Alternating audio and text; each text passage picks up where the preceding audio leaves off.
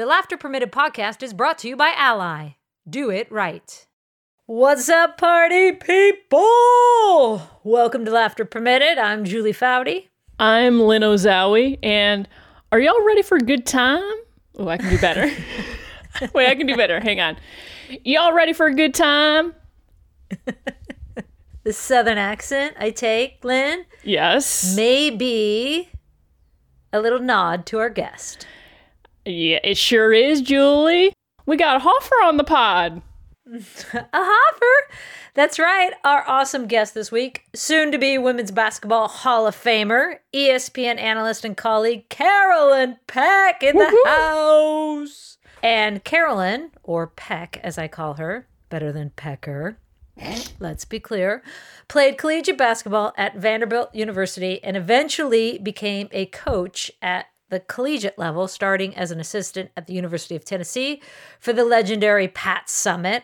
In 1999, as head coach at Purdue, she became the first Black woman in that role to win a Division I women's NCAA championship, and at 33, the youngest women's basketball head coach to win a Division I title. That's Carolyn Peck. She's had a long-time career with ESPN as a color commentator and analyst, and was part of the ESPN crew throughout March Madness. You saw her all over the TV and at the Women's Final Four. And in this episode, we may or may not debate the ridiculousness of Kim Mulkey's outfits.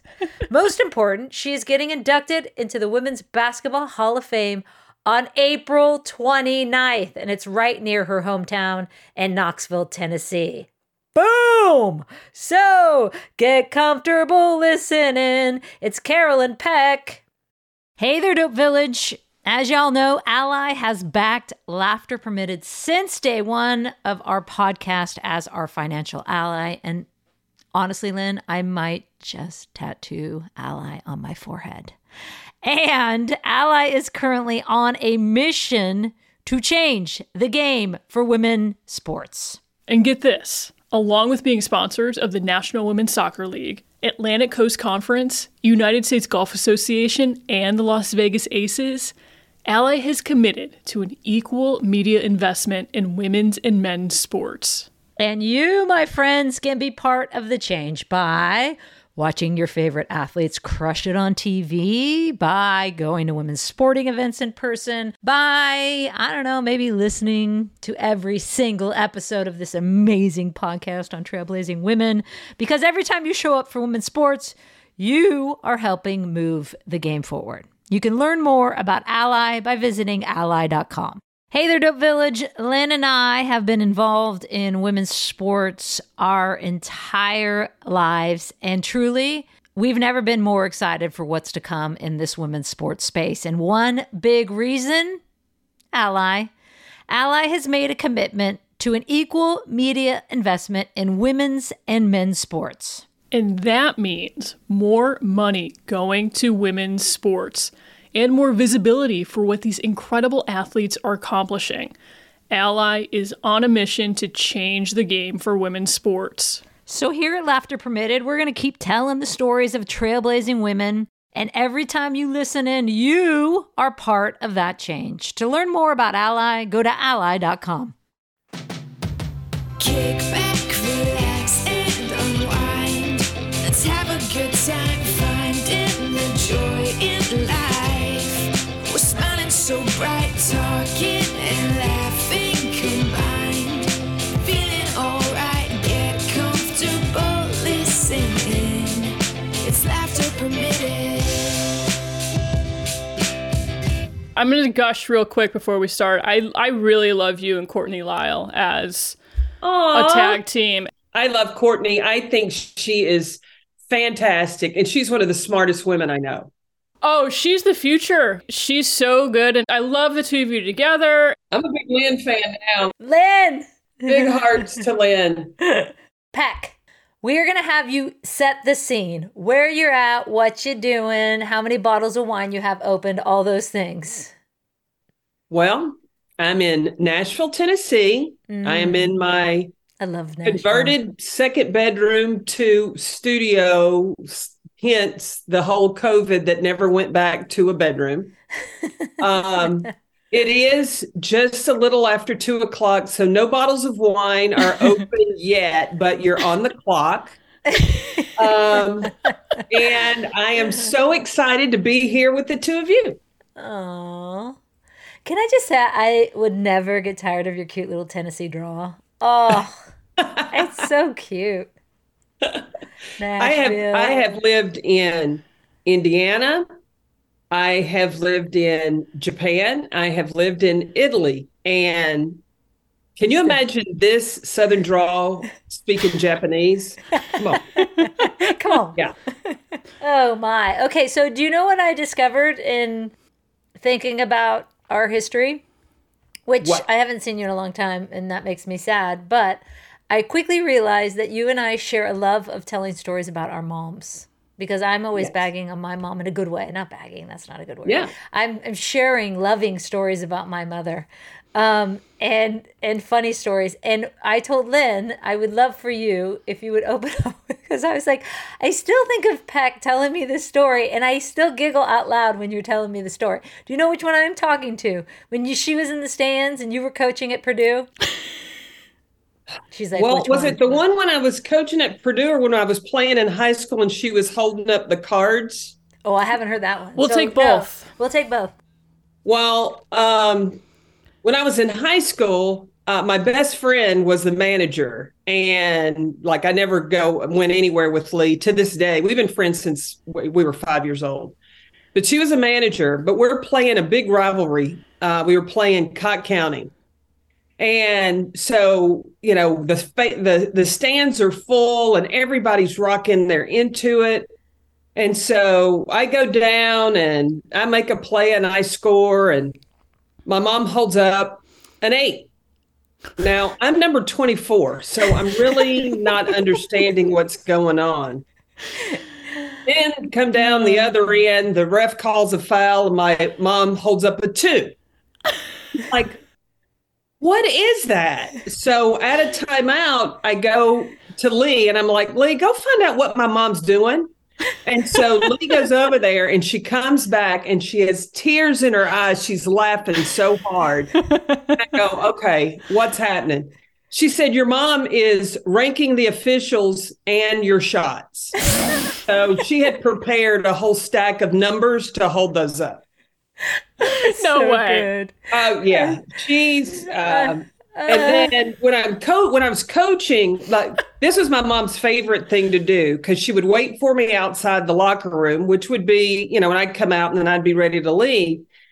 And so she's standing outside, and so I'm making small talk with other people, and here come the officials walking by, and my mom goes, "Wait, excuse me," stops the officials, and then looks at him and says, "I'm going to pray for you tonight." I'm like, Mom, I will never get another call the rest of my career.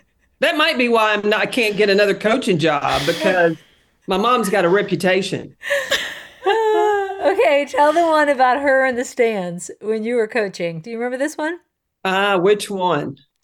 When you might have been saying something she didn't want you to say, swearing. Oh, when I got the technical? Tell that one. I don't want to give it away. Well, I don't really cuss at the officials a lot. I don't. Uh-huh. And I think we were playing Tennessee, and I, yelled at the official. I got a technical, and I turn around, and my mom's sitting right behind me. And I looked at her, and I go, I didn't even cuss. Like, you better not have. Oh, yeah. Yeah. My mom was one that, look, she's all about willpower, right? Yeah. So when I was coaching at Purdue, and they moved in with me during the season, and I brought them with me, they traveled with me. And so when I'm packing for every trip, she'd go, well, what are you going to wear? And I'm like, well, I think I'm going to wear a suit or da-da-da. Well, you need to wear a dress. I'm like, Mom, I squat. You really think it's appropriate for me? Well, you might need to stand up, but little girls need to see you wearing a dress. Now, that was back in the late 90s, early 2000s. But if my mom was going, more times than not, I had a skirt on. So you're saying she liked Kim Mulkey's outfits, probably. She will. Okay, so my mom and dad are in assisted living now, so they watch it on TV. And when I'm doing LSU games during the game, my mom will text me and say, "What is she wearing?" Thank you. Exactly. What is she wearing? That was like, well, I was not a fan of that. No. Well, when I think back on it, if I had somebody provide me clothes, and I might have been a little more outlandish. Yeah, but not like that. Not like that. Because look at the attendance at LSU now. Right. I mean, people are following them at the final. But that's because they're playing good basketball, not because of their damn outfits. But you got them in the arena, so it has them something to talk about. And even somebody that hadn't seen them play goes, "This woman's wearing a crazy outfit. Oh, and damn, her team is good." Yeah. So, okay, I'm going to have my little riff. Okay. Go for it. I might have a rebuttal to it, believe it or not. Yeah. I could not stand the outfits because it's not about Kim Mulkey.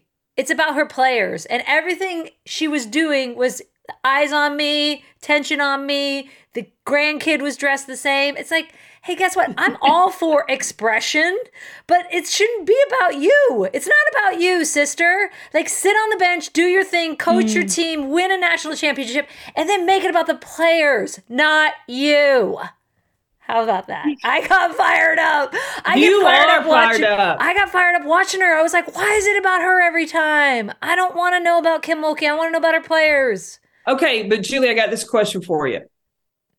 What do you think about, ever since COVID, some coaches have gone to just wearing practice gear on the sideline? I'm not, I don't need a coach to dress up. Is that what you mean? Like they should look professional? Yeah.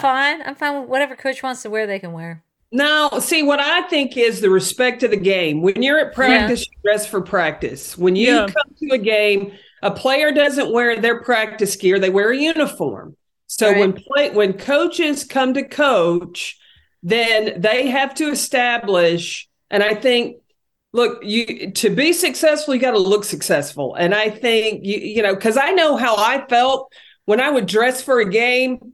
I'm going to tell you, and this is conceited, but I would leave my bedroom or my hotel room and I'd go, "Oh, yeah, I'm ready to kick ass today." Yeah. I mean, it's kind of an emotional thing, too. My little prep rally. Let me tell you, one time at Purdue. So when, if you've ever been to Mackey Arena, and we were averaging like 12,000 people, I mean, that place was always rocking. That's awesome. But when I first started coaching, I would go out and I'd watch the team warm up. And if we weren't making shots or the other team was making shots, just in warmups, I would freak out and go, "Oh gosh, oh no, we're not going to have a good game." Or, the other team's really hot or whatever. So my assistant said, "Carolyn, you have to stay in the locker room until 4 minutes. You can't come out until 4 minutes." So I'm like, okay. So I would go back in the locker room and wait those 4 minutes. So when the team was out on the court, I had the stereo rocking. I am in there having a jam session. I am dancing. I'm getting it. Well, the managers had forgotten to take something out on the court, and one of them bust in, and I am in mid-move. Like I might even been twerking, but I was by myself. And they walk in, and I'm like, okay, if you tell anybody, this will be your last game. This is a secret just between you and I. Oh, I love it. Solo dance parties. I'm all in favor of those. Oh, yeah. I'm just so interested that you brought up the sideline wear, because I've been curious about it myself. You see some coaches like a Dawn Staley, she has her style, and what I'm finding too is that then the assistant coaches typically follow suit, and that was even the case with LSU, where the assistant coaches had pretty outlandish outfits. I've really thought about this, and I went deep with myself about Kim Mulkey and what she wears. And what I came to is that, for better or worse, it gives her players the freedom to be who they are. she's putting herself out there in a way where she doesn't care what anyone says. All right. Doesn't care. And you saw that on the court, when, especially in the final, when those LSU players were hot and hitting shots, they were celebrating. They were pumping each other But up. you don't think they'd have that even without the ridiculous outfits? Okay, well, here's a disclaimer about Kim Mulkey. She doesn't pick her outfits out. I know. So, but she says yes to it. You still get to say yay or nay. It's like, you're going to wear this outfit. No, I won't wear that outfit, actually. I have a person who does wardrobe, too. And I'm like, yeah, no, I'll never wear that, by the way. Yeah. So, well, usually it comes down to 2 or 3 outfits that she has to choose from. Because at first, like for the semifinal game when she had the feathers, she was saying no to that all along. And then Jennifer Roberts, that's on her staff, that usually is dressed to the nines as well, was like, this will draw so much attention, just wear it. And 2 of the designers that she gets her clothes from are LSU alum. Yeah, I like that. So she's playing homage to I like that. alum. So I give her that. Yeah. For, bringing some attention to them. To your point, Julie, now we've spent several minutes talking about her clothes. You know, it's just like, it's tough. Now, when I do think of class on the sideline, besides you, Carolyn, someone who immediately comes to mind is Pat Summitt. Oh, yeah. I used to pick up Pat's clothes. Oh, I'd love to hear about this. Oh, Pat. Okay. So Pat loved to wear St. John's. Oh. The knit, that I could not afford to wear. And then she would put on these shoes, and they were like school teacher shoes. And I'm like, Pat, no, you gotta, you gotta put the shoes with the outfit. And so I would always dog her about updating her wardrobe. Well, I think we were going to Montana. And so she didn't live far from the airport. And so we were, going, waiting on the team to all get there. And Pat usually slung in on 2 wheels because she would push it to the last minute. And we're going to Montana, right? And here comes Pat Summitt, head to toe in leather. Leather, vest, pants, cowboy boots. Like, she got all into it. Like, there's sides of Pat that people didn't even know that were so fun. Oh, wow. She would, oh, yeah. But talk about class on the sideline. Yeah. 100%. Look, she had the players, they weren't scared of her. They had great respect for her. The officials and the opposing team, they were scared of Pat. Yeah. You grew up 30 minutes from University of Tennessee, yet you decided not to go to University of Tennessee and chose Vanderbilt instead. Well, Why? that's a whole long story too. Well, because I was looking at where Jefferson City was. I didn't realize you were that close to University of Tennessee where you grew up. Oh yeah. And I was like, wait, you were like in the backyard. Yeah, where Pat was 30 minutes away. At the time, they played in Stokely. And my parents would take me to go watch the Lady Vols play. I was a big Lady Vol fan. At the time, that women's basketball wasn't really on TV a lot. And at times, and this can make me sound really old, I'd listen to their games on the radio. But Pat was intimidating, but I loved her. She in recruiting and all, I loved talking to her. And then I spent a lot of time talking with one of her assistants that I will remain nameless, but I didn't really have a connection with. Mm. And Phil Lee was a coach at Vanderbilt. And we would set up, because at the time, making a phone call to Nashville was long distance. And so we would set up times, and he couldn't call me. I had to call him. But I liked talking to him. I liked talking to his wife. He had 2 little daughters, and I loved talking to them. Teresa Phillips, it was Teresa Lawrence at the time, was the assistant coach. And this started back when I was, sophomore in high school. Mm-hmm. And then they found out that they had, at Vanderbilt, a pre-engineering program that was offered to minority students. And so the summer before my senior year, he set up and I applied and I got in. So I got to spend the whole summer in Nashville in this pre-engineering program and kind of live the college life. And Vanderbilt has 4,000 undergrad. It's not very big, where Tennessee has 48,000. Yeah. And look, growing up in Tennessee, walking to class up and down those hills was not appealing. Yeah. And so I really liked what I, experienced, the small, intimate campus. And then when he came for his last home visit and he brought his wife, he called my whole family, my grandparents, my Aunt Barbara, my Uncle Dean, like they were all at my house. And so he gave the whole spiel. And my Aunt Barbara, now she's 5'3" and she is a spitfire, go after it. She controls the room. So after he finishes his spiel, then she goes, okay, everybody, let's just take a vote. Who thinks Carolyn should go to Vanderbilt? Everybody raise your hand. So everybody raised their hand. And, after he had given the whole spiel of when you go to Vanderbilt, when you graduate, you're going to have a job. You're going to be able to make this much money. You're going to have options. Yeah. I mean, come on. It was go win national championships or run a corporation. I was like, I'm kind of feeling a corporation. And and the other thing, too, Vanderbilt had never been to the NCAA tournament.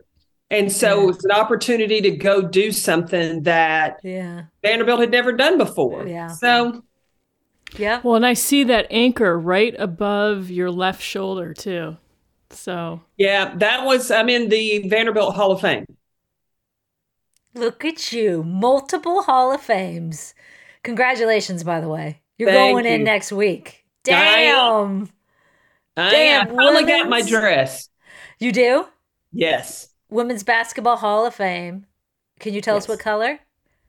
Any details?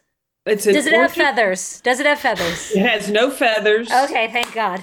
Yeah. I'm not sure my mother will approve, so I'm not showing it to her until the day of. Okay, good call. Good call. But yeah, I have your speech. I'm sorry? Do you have your speech? I have my speech. Okay. Yeah, it's going to stay within 7 minutes. Oh. Yeah. I'm going to follow the rules on that. I've been there where people have gotten a mic and gone on and on and on. And listen, I know about these award ceremonies. There's the pre-cocktails and people can't wait to get to the post-cocktail. So your speech needs to be to the point, little entertaining, deliver a message, give your thank you, and get to the after party. Well, part of your coaching journey, as we were talking about, you were at Purdue University. There you make some history. In 1999, you become the first African American to coach a women's Division I basketball national championship team. And, Peck, you were only 33 years old, which also made history as well, right? Yeah. Yeah. You should have seen me before I came on this podcast spraying to cover up my gray. But yeah. Did you think then it would take nearly 20 years for another Black coach to win a national championship? Julie, it is interesting that you bring that up. Back in 99, when we won it, one of the things that always kind of bothered me was that after we won it, it was over. It was done. They didn't put my players on talk shows. I wasn't invited on any talk shows. There were no grand endorsements. Mm-hmm. It was in the following years and Final Fours I would go to, other than the highlight that they put on the Jumbotron that would review some of them, it occasionally might come on for a split second. But that championship was not important. Yeah, it was like sandwich. Just as an outside fan, it felt like it was sandwiched between UConn and Tennessee and back and forth there. Yeah, yeah. And so It wasn't until I think it was 18 years later when Dawn Staley won hers and she pulled out the little twine, the piece of the net that I gave her, that then it became important again. Oh, yeah, Carolyn was the first, but it wasn't important the 18 years prior to. And so I'm really appreciative to Dawn Staley to remind people, because the first wasn't important until there was a second. Right. And I still, on Twitter, at times, people refer to Dawn as winning the first national championship because they don't even remember what happened in 1999. Interesting. What inspired you to cut that net down and then give a piece of that net? Tell that story. I don't want to tell it for you, but Dawn has shared that with us. In 1995, I was at Tennessee, and we played Connecticut in the national championship, and we lost. And so the next year I went to Kentucky, because when I was at Tennessee, I was a restricted earnings coach. I was only making $16,000 a year. So when Bernadette Maddox asked me to come to Kentucky to be her recruiting coordinator, and you go from making 16 to 36, that's a pretty big deal at that time. So I was like, yeah, I got to go full time. Well, we didn't have a great year at Kentucky, but I went to the Final Four that year, and Tennessee was back in the championship game. And after they had won, they were down on the floor, and I was sitting with all my friends in the Tennessee section during that game anyway. But after they won, Passion Thompson was one of the post players that I had worked with when I was at Tennessee. And so while they're on the floor celebrating, she calls me down on the floor. So I go down there to celebrate with them. You know, when your team, your kids, they're always your kids, even if you go somewhere else. And she walked up the ladder, and I saw her cut two pieces of the net. And when she came down, she came straight over to me and she said, Coach Peck, I'm going to give you a piece of the net, and I want you to keep it until you win one of your own. Well, I kept that scraggly piece of net. I tied it on my shoe, and everywhere I went, when I went to Purdue, even as an assistant coach, if I got a new pair of sneakers, I tied that piece of net on there. So every day I looked at it, and that was my motivation, my goal. One day I'm going to win a national championship. And Nell Fortner was the head coach at Purdue, and that was our dream. When we went to Purdue, we took the administrators into Mackey Arena, and we said, you look up right there, that's where we're going to hang a banner.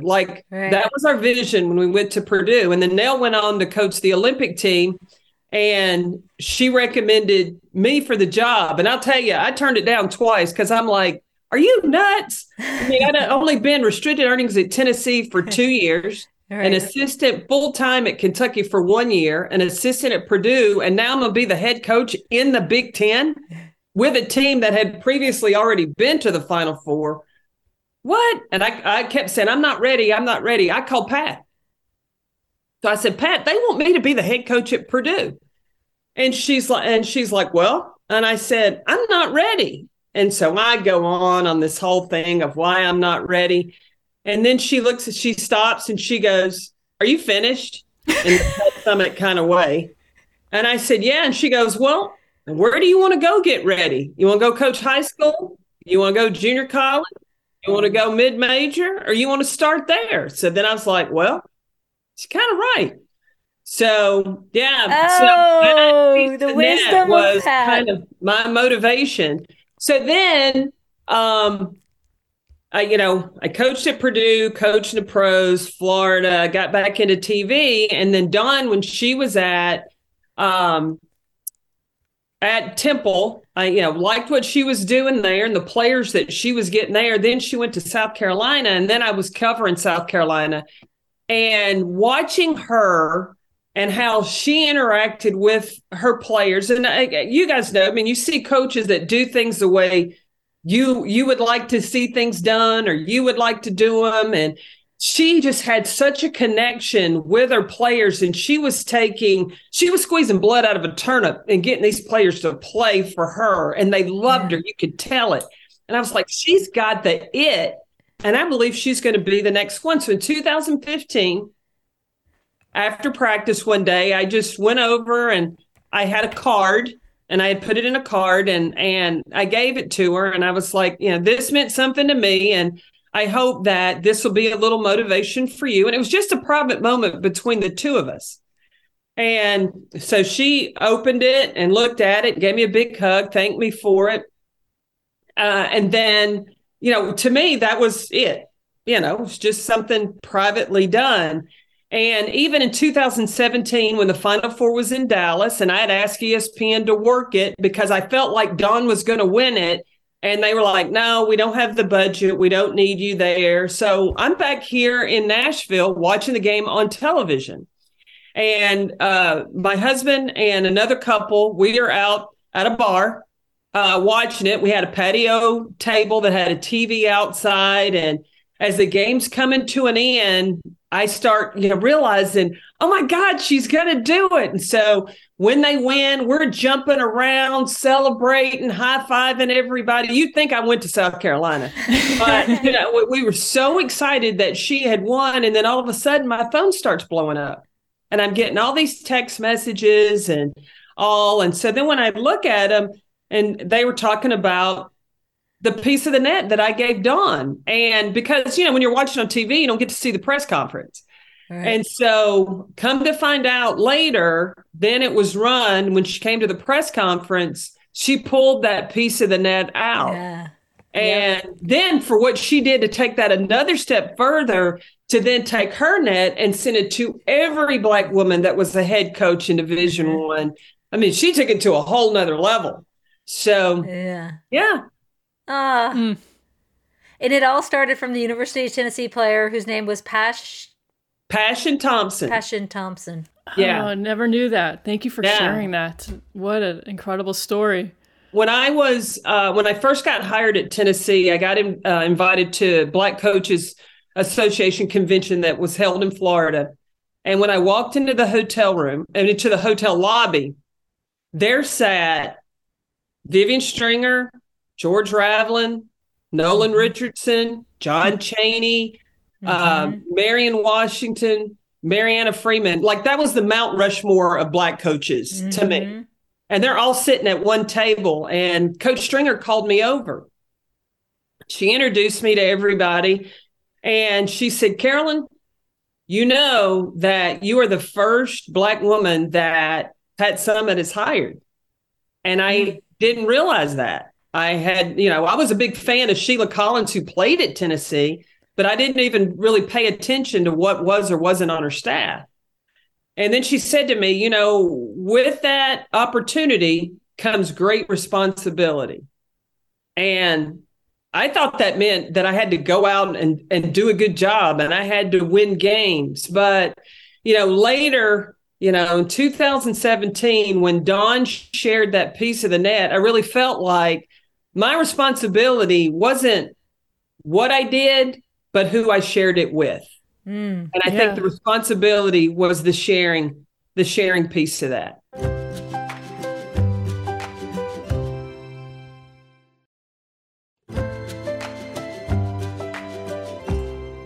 In a sense, it was this passing of the baton too. Yeah. Right? Like, you go run with it now. Yeah. And I believe in you. Well, see, now Dawn took a bad job and made it a good one. Because for so long, for Black women to get head coaching jobs, a lot of times it was jobs nobody else wanted, or ones that would pay the very least. That to be a head coach, you had to take that. Kenny Brooks at Virginia Tech. How many coaches would go, "Oh, I'm dying to go to Virginia Tech"? Well, what did he do? He took what most would look at a bad job and made it a good one. Yeah. We had 4 Black coaches for the first time at the same time in the Sweet 16 this year. So now, and I'm giving you my speech for the Hall of Fame, but now administrators are taking their blinders off. Yeah. And you're not eliminating anybody, but you're broadening your scope of who potential candidates can be and just finding the best person. I mean, kudos to the administration at South Carolina and Virginia Tech. They didn't just hire somebody. They hired somebody gave them the resources, supported them, and helped them make those programs into winning ones. But isn't it frustrating that it's taken so damn long to take those blinders off? Well, you can spend time being frustrated, or you can take the momentum and build on it. I mean, what good does it be so to say, mature. God. You know me, Foudy. I'm not one to spend a whole lot of time with negative energy. What good does it do? I can complain about the past, or I can help be building blocks for the future. So good. So what needs to happen going forward so there is more diversity at the coaching ranks? Well, you look at Virginia has hired Coach Mox there, and let me tell you something, keep an eye on Virginia because she's going to get it done. Yeah. And you look at Joni Taylor leaving Georgia and going to Texas A&M, and with all the movement that's happening and the recruiting, it's going to happen there. Look at what Adia Barnes has done out at Arizona. Like, there's opportunities. There are fresh young ideas that are in the minds of administrators now, and they're coming to realize, okay, women's basketball is a revenue stream. Yeah. If we win, we can make some money off of this. And so now, in looking at, okay, what would be, instead of what might turn off boosters, what might turn them on? Yeah. What might bring in some new boosters, some fresh money, some more support for this university? So I think that's what's happening now. I mean, you look at the ratings of the Final Four. It reached 9 million, topped out at like 12 point something million viewers in the national championship game. And Connecticut and Tennessee and Stanford were not playing. Yeah. Right. I know. It was almost refreshing to have these new storylines. For me, I was saying this to Julie ahead of this interview. For me, the Final Four matchup of Iowa, South Carolina was just, to me, that was almost the final. That was such good basketball, such a good game.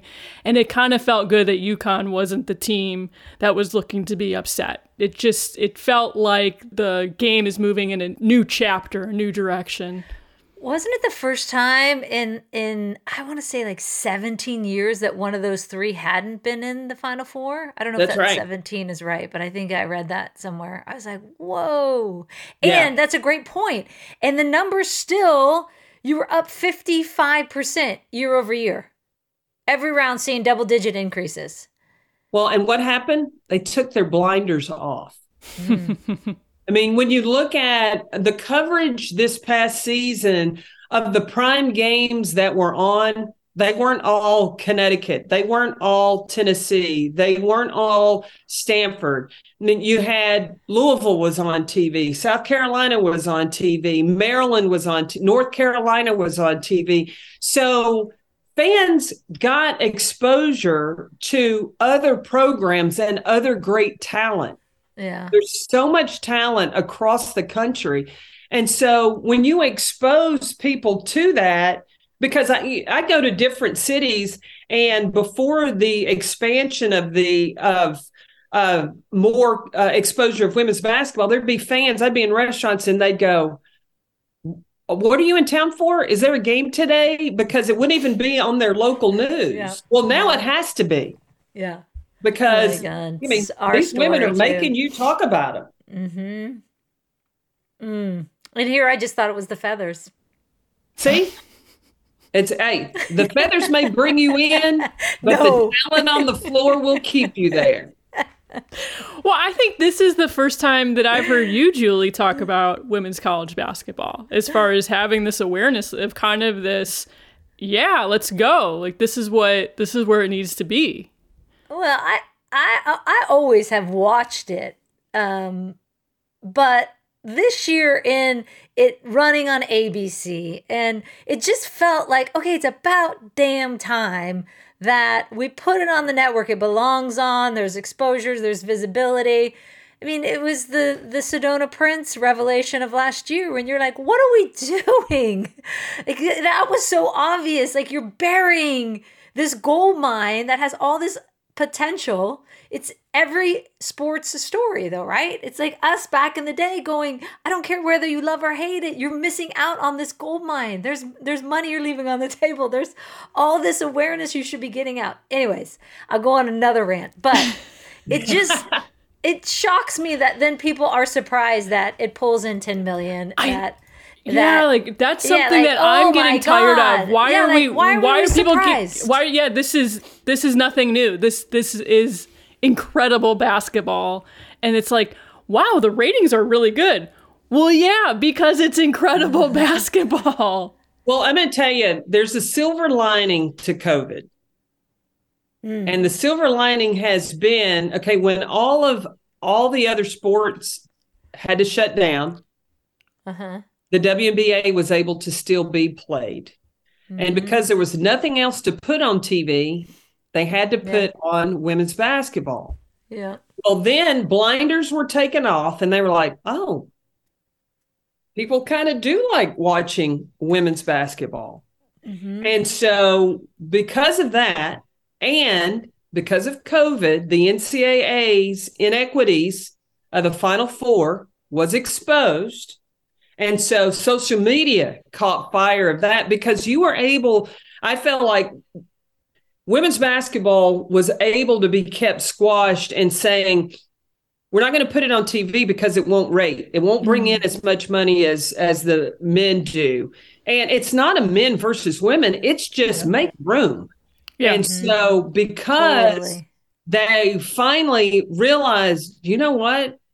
We can, because the only way anything's going to happen is if it can make money, right? And so that's why, when we aren't making as much as the men, even as broadcasters, coaches weren't making as much money as the men because they said, well, you just don't rate, you don't bring in the revenue. Well, we don't get the same marketing dollars. We didn't get the same space. And now when you look at what South Carolina has done, what LSU has done, Tennessee's been doing it for years, and why people didn't take notice of that. Stanford has done it with the draw that they have at the farm. If you expose it and you make it important and you tell people this is something that they need to see, you know what? Yeah. They believe it. Agreed. We just solved the world's problems. Where's a wall? I want to run through it. All solved. Everyone's watching. Everyone's wearing feathers. Everyone is coming. I want to know the color of your dress, and you're not going to tell me. Nope.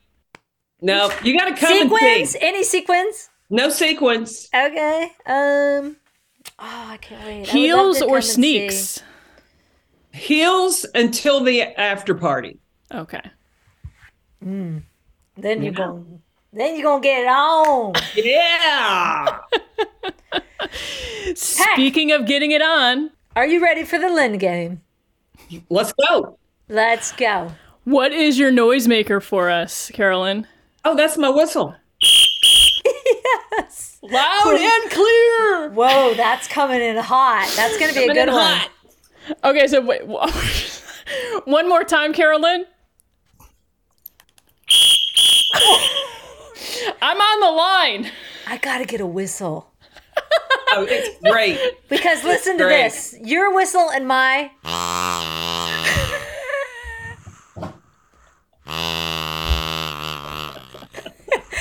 I will say this was given to me by 11-year-old Leo. Thank you, Leo. Well, it was actually given to Swaggy, and I said, Swaggy. This is Elizabeth Jones-Child's Stanford teammate, her son. They were visiting. He brought it for Swaggy. Oh, that's. I was like, that's gonna be perfect for my game. I'm out of squeaky toys. Oh, okay. Oh, got different options. And the visual of this is, I'm going to say green pig. Yeah. Yeah, green pig with blue spots. Go green machine. Oh, boy. Uh-oh. Are you going to sing it? Carolyn. The rules of the game are, it's multiple choice. Best of 5 questions wins. Theme is always different. And today's theme, I'm kind of throwing a bone to Julie, and this is a bit of a social experiment because I often will do pop culture type trivia where either it's the 70s, or, well, I don't think I've done 70s, but maybe 80s or 90s. And anything in the past with trivia doesn't seem to like stick with Julie. So the theme of this game is recent history in pop culture. I'm just curious if your short-term memory might... No, okay. No, it's probably worse. So all of the questions are about things that have happened in pop culture so far this year in 2023. Are you good with pop culture, Peck? I don't know. Let's try it. I love it. Question 1. What movie won the Academy Award for Best Picture this year? Was it A, Top Gun Maverick, B, Everything Everywhere, Julie? Everything Everywhere! Something! B! I'll give it to you. It was B. Have you seen it? Nope. Haven't seen it. Have you? No. Haven't Everything Everywhere All at Once. Yeah. I heard it's very jittery. like high energy, frenetic. Frenetic is a better word. That is But really good. But really good. The only thing I ever watch, I have watched Madam Secretary 150,000 That's a good one. That's a good interesting. one. Yeah. Okay. That's really good. Question 2. In January, who came out with a memoir that set the Guinness World Record for the fastest selling nonfiction book of all time? Was it A, Michelle Obama, B, Oprah, or C, Prince Harry? Carolyn. Michelle Obama. Incorrect. Oh, that's what I was going to say. Julie. Oprah. Incorrect. Oh, what? How did you give a man as an answer? Harry. Prince Harry. Correct, Prince Harry, but you unfortunately do not get a point for that, Carolyn. Julie, all anyone talked about at your house for like a month straight was Spare. I know, but I was like, she's not going to have a man as an answer. We don't do men on this podcast. That sounded weird. Yeah, it did. We love you, men. We just don't have many men on the podcast. It's not to say we can't have a trivia question about men. I guess there are men in this life, but I just thought you were better than that, Lynn. I don't know. Question 3. What is the name of Taylor Swift's current tour?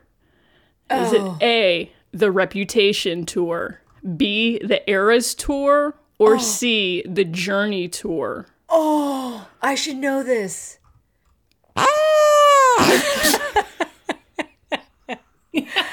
I should know this because God, Julie. Izzy has wanted to go to this so badly. I'm going with C, the Journeys Tour.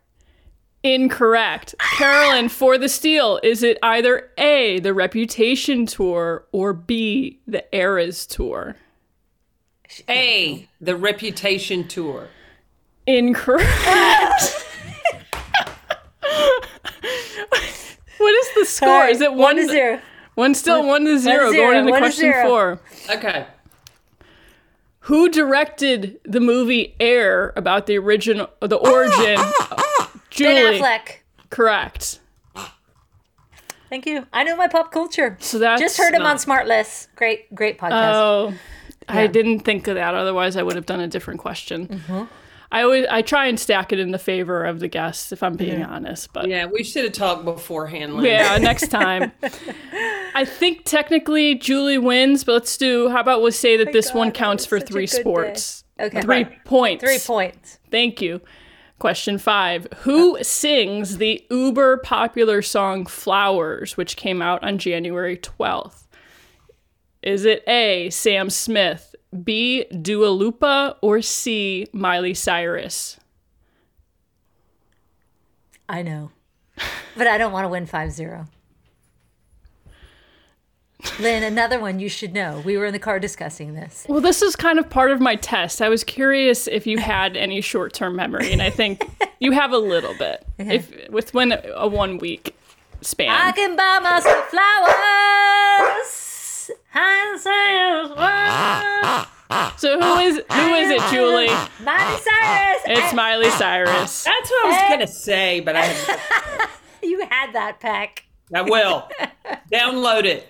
right now. 2-0. Actually, that is such a good solo dance party song. So yes. Yeah, that would Miley Cyrus, Flowers. You would be in the locker room. Okay, so for the Hall of Fame, I have to have a walkout song. Any suggestions? Oh. I mean, my theme What are you song thinking? is- Yeah. My theme song is Brick House. Yeah. I'll be your brick house. I like that. I like do that. too. That's old school. I Yeah. do too. But Oh, mountain, just letting it all hang What out. about- I'll be your brick. You know, everyone's gonna be like, "Who runs the world, girls? Who runs the world, girls?" That's a good one, but I feel like it's too predictable. Lizzo, I About could do a Damn little Time. Beyonce, Ladies Get in Formation. Yeah. Mm-hmm. Yep. Yeah. Can't go wrong with Beyonce. Lizzo, About Damn Time came to mind. Ooh. Give it a play. See how. See Okay. what. I See like if it that. fits. Those But I think hot Brick right House is fun. Where that's you. Yeah. Gotta do you. That's a good song. It's a curveball too. But About Damn Time kind of sends a message. Oh. Wait. This the Hall of Fame. Get it out, Julie. The Hall of Fame is in Nashville, right? Knoxville. Knoxville. Yes, that's Rocky your home. Top. That's Yeah. your home. Okay, so welcome to my house, baby. Take control now. Hana, hana, hana. Come on, it's your house. This That's is a good my one, too. house. Okay. Is that Flo Rida? I Flo think Rida? it's a Flo dude Rida? though. We don't Yeah. do dudes on this Yeah, podcast. it's a dude. You want a gal? I'm thinking Lizzo, It's About Damn Time. Okay, Lynn, you're gonna have to watch it, and if she starts walking up to that, you're gonna have to take know. credit. I'm gonna raise the roof. I may twerk all the way down the aisle. I would like you to do the worm all the way down. Most pressing questions. Lynn. My most pressing, out of every women's basketball player, past or present, who is in your starting five? My that's a good starting one. five. I'm gonna write this down. Well, Dawn Staley's going to be my point guard. Yeah. I think that I'm going to have Katie Smith in her prime. Ohio State, go Bucks. Okay. You got to have Cheryl Swoops. Ooh. Yeah. Got to have Swoops. Then you got to have the tenacity of Cheryl Miller. Oh, okay. Now, who is my monster in the middle? Ooh. See, I'm torn. Candace Parker and Lisa Leslie. Yeah, I mean, you gotta have Lisa Leslie in there. Yeah. So Oh. I like that rotation. Okay, that's a good squad. Dawn Staley, Katie Smith, Cheryl Swoops, Cheryl Miller, and a tie between Candace Parker and Lisa Leslie. They'll split time. Yeah. Because you can move them around, especially with today's game, like in their prime playing against, and with the rules today, because you can't touch anybody. It's like no foul. This is a non-contact sport, Yeah. but those women, they could get it done. Dawn could get it, where it needs to be. Katie Smith can score it. Cheryl Swoops is going to take it from you, and Cheryl Miller's going to get in your head, and then you can't keep up with Lisa Leslie or Candace Parker. Oh, that's good. Amazing. I could talk for another hour about that and going off in different directions. That was And awesome. I also love the current Chelsea Gray. Y'all, she is the real deal. I get to cover the Aces during the WNBA season. I do their broadcast, and I get to watch her every game. She's phenomenal. They're going to be good. Yeah, they are. Same with New York. New York's going to be good. Yeah, I can't wait to see those two teams go head to head. The two super teams is what they're calling them. My most pressing seems not so pressing, given that really good most pressing. Mine, I kind of want to ditch. Oh, come on. Believe in yourself. Okay. If you had to choose, which Ville would you choose? Nash or Knox? Nashville. Oh! I went to school in Nashville. Yeah, grew up in The Knoxville. middle of it's the country music mecca. Yeah. There are great restaurants in Nashville. I was just there. I should have gotten in touch, Pat. Oh, I forgot you're Fowley, there. shame on Forgot you. you're there. I know. How'd I remember? We could have tore it up. All right, last segment, Peck, is high, low, cheer. The high of your career, the low of your career, and the cheer is for someone you're grateful who's helped you along the way. Well, the high of my career has to be the national championship. And one of the reasons being is because, the year before we won the national championship, I had accepted a job to leave, and I was going to start the Orlando Miracle. Right. And those group of women stayed so committed through that whole season, and they had been through so much. Katie Douglas, before her freshman year, had lost her dad to cancer, and we finished that game, and the ball is in her hands. Ukari Figs had lost her grandmother. Stephanie White had turned her ankle with 4 minutes left to go in the game. It was like Hoosiers. It'd be a great movie. Right. Yeah. I think my low would be getting fired at Florida after the previous year. I beat Tennessee and LSU when they were both ranked number 1 in the country the year before. And I graduated 5 seniors and I was rebuilding. But I don't know if that's a low or a cheer because they weren't supporting us. And it's kind of like, okay, I'll go do something else. Right. It's probably a blessing. Yeah. And then the cheer, the cheer has to go to Arlene Peck. Arlene Peck. Oh, my mama. Let me tell you, she is a blessing. When I graduated my senior year in college, she had a near fatal car accident and she survived that. Then after she recovers from that and I start playing basketball in Japan, she got diagnosed with colon cancer, stage 4, experimental drug. Thank God for the research for cancer because she is 82 now. She's still here. She'll be at the Hall of Fame. And she is the one that always said, as long as there's time on the clock, you got a chance to win. Aww. And so all the way, even, when I'm commentating games and there's only 7 seconds left and there's a 4-point game, I'm like, got a shot. It could happen. Yeah. And I think that has to come from Miss Arlene. Aw. Congratulations, my friend, on all you've done.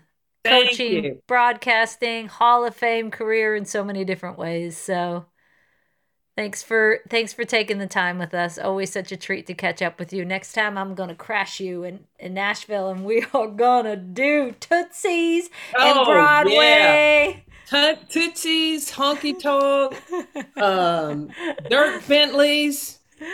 Got some great restaurants. I already told a bunch of girlfriends when I got back. I'm like, we gonna do Nashville next trip. Oh yeah, we got to do this again. This is fun.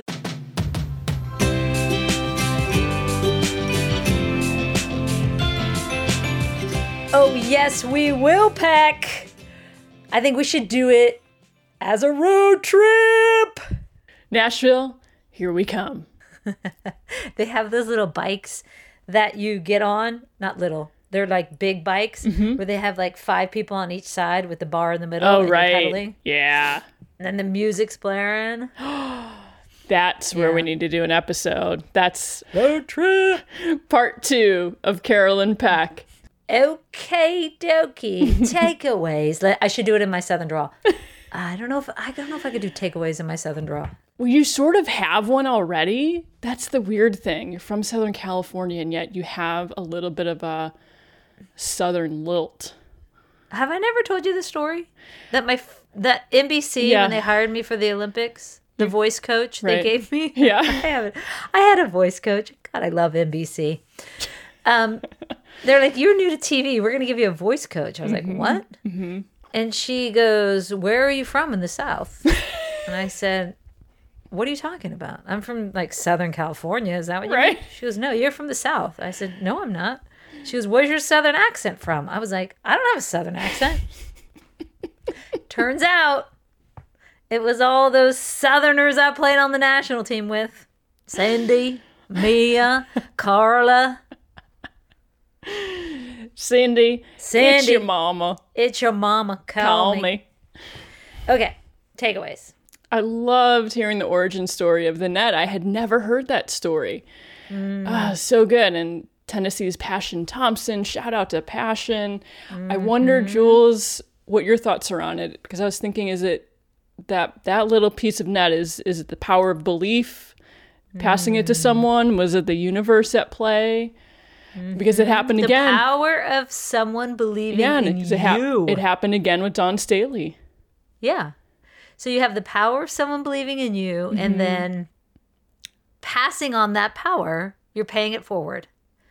Which, if we all did that in the universe, think of the power. Inspired, inspiring, inspired, inspiring. It's this vicious cycle. Vicious or you mean? Like vicious in the most beautiful of ways. Okay. Incredibly vicious. Yeah, like vicious. Vicious awesomeness. And that was so cool to hear that by her doing that, and then how touched she was that Dawn did it to every Division I Black coach, women's coach out there, which was so neat. And we heard that story on the pod with Dawn as well. My second takeaway is Carolyn and I both have awesome moms. Clearly. Fruity Judy, right on up there with #1 in the world. Okay, questions permitted. Question from @Maria Redouty. @Maria Redouty. Okay. Yes. Lynn has such a great sports announcer podcaster voice! ! Was that always the case, or is it a learned skill? So I think that question is directed toward me. Mm-hmm. Yep. I like how you self-selected. Well, first I want to say to Maria, thank you for your kind words. I really appreciate what you said. No, you need to say it like this, Len. Oh. Thank you. Well, Maria. Right. Long pause. So thank you. This leads me into my answer, because Maria asked this question back in April of 2021, and it's been one I've thought to answer for a while. And 2 years later. Wait, Maria asked this question in April of 2021, and you're bringing it to the pod in April of 2023? Yeah. What the hell, Sinky? That's how long it took me to talk about myself. And here's part of it is that this question really hit me. Let's rein it in a little bit. I'm trying to be sincere here, Julie. Okay. Thank you, Maria. I want to hear this. Yeah. Answer. When I worked in local news in Cleveland, the NBC affiliate, Channel 3 News, my hometown, as a reporter on air, I would get critiqued about my voice. In local news, it's not uncommon for reporters to sound like this, like anchors. And that was not my style. And I worked to try to just sound like myself. Because of the critiques and feedback I'd get from my managers, I got self-conscious about my voice. And I did work at it. However, what I would say is that this podcast has allowed me to find my voice and to sound actually like how I sound. And something I'll add is that it's a really humbling experience to edit audio of yourself. And in doing so, it's helped me come into my own, because I can actually hear sometimes when I might be pushing a little too hard or holding back. And so it's seriously, this podcast has been a place for me for my own self-growth and becoming more secure and confident in myself and in my voice. So it was, that this question was a deep cut for me. And I'm on the Dr. Colleen Hacker track of forever a work in progress. I'll just say that this podcast has had so much value for me when it comes to this respect and my voice. You know what that makes me think? I should do more editing to discover how effing annoying I am. Because I am certain when I edit me, I'd be like, shut up. I do that just listening normally, so I can't even imagine. Let's do a slow clap for Lynn having to edit this every hey. God, you deserve a medal. Well, you do have a great but that's a natural. You have a natural TV voice. You don't have this like nasally, annoying voice like me. Okay. I'm actually going to start going into my deeper modes to see if it's a little more enticing to listen to. I would like to replace the word annoying. You've said that a few times over, kind of over episodes. I'm not going to ever replace annoying because what about vicious awesomeness? Yeah, vicious awesomeness. No, I'm pretty sure I'm pretty damn annoying sometimes. And that is okay. I'm fine with being annoying. The thing, though, is, and I'll peel back the curtain for the Dope Village, is that there are times, because I do edit a lot of audio with both of us, is that I sometimes do give you notes. And the thing that I really appreciate is that you're always receptive to them. You still haven't cut out your sniffling. In fact, this episode, I've edited out of some sniffles. I know. I actually was just thinking I'm kind of nasally right now. I'm like congested. A little too much pollen in the air. It is Switzerland here still. So, yeah. Thanks, Maria. Okay. That was a good one. Thank you, Maria. 2 years later. Yeah, 2 years later. It took me 2 years to answer it. I will add that I think even this season, I feel like I'm continuing again to come into my own with my voice and that I have a voice. So, gonna use it.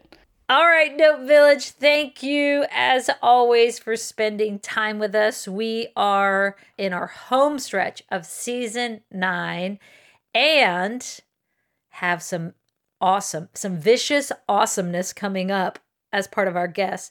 Becky Sauerbrunn, Becky Butter Sauerbrunn will join the podcast for the first time.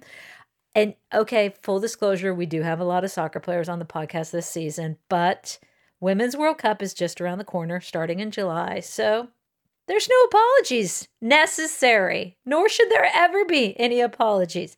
Anyways, then we've got Stu York. It's what dreams are made of. Brianna Stewart returning. Stewie is coming back on the pod. And as a bonus episode, it just so happens that the universe answered my request. I love when this happens. To finish the season with astronaut Nicole Mann in real life, IRL. We will be recording that live at the ESPNW New York City Summit on May 4th, so lots to look forward to. And we sure would appreciate it if you would subscribe and rate the podcast along with leaving a very viciously awesome comment on our Apple Podcast page. Thank you, as always, to Ally and Dick's Sporting Goods for their fabulous support, and of course to Kate Diaz for our theme music. And remember, as always, kids, sing it with us. Laughter permitted. As long as there's time on the clock, you got a chance to win.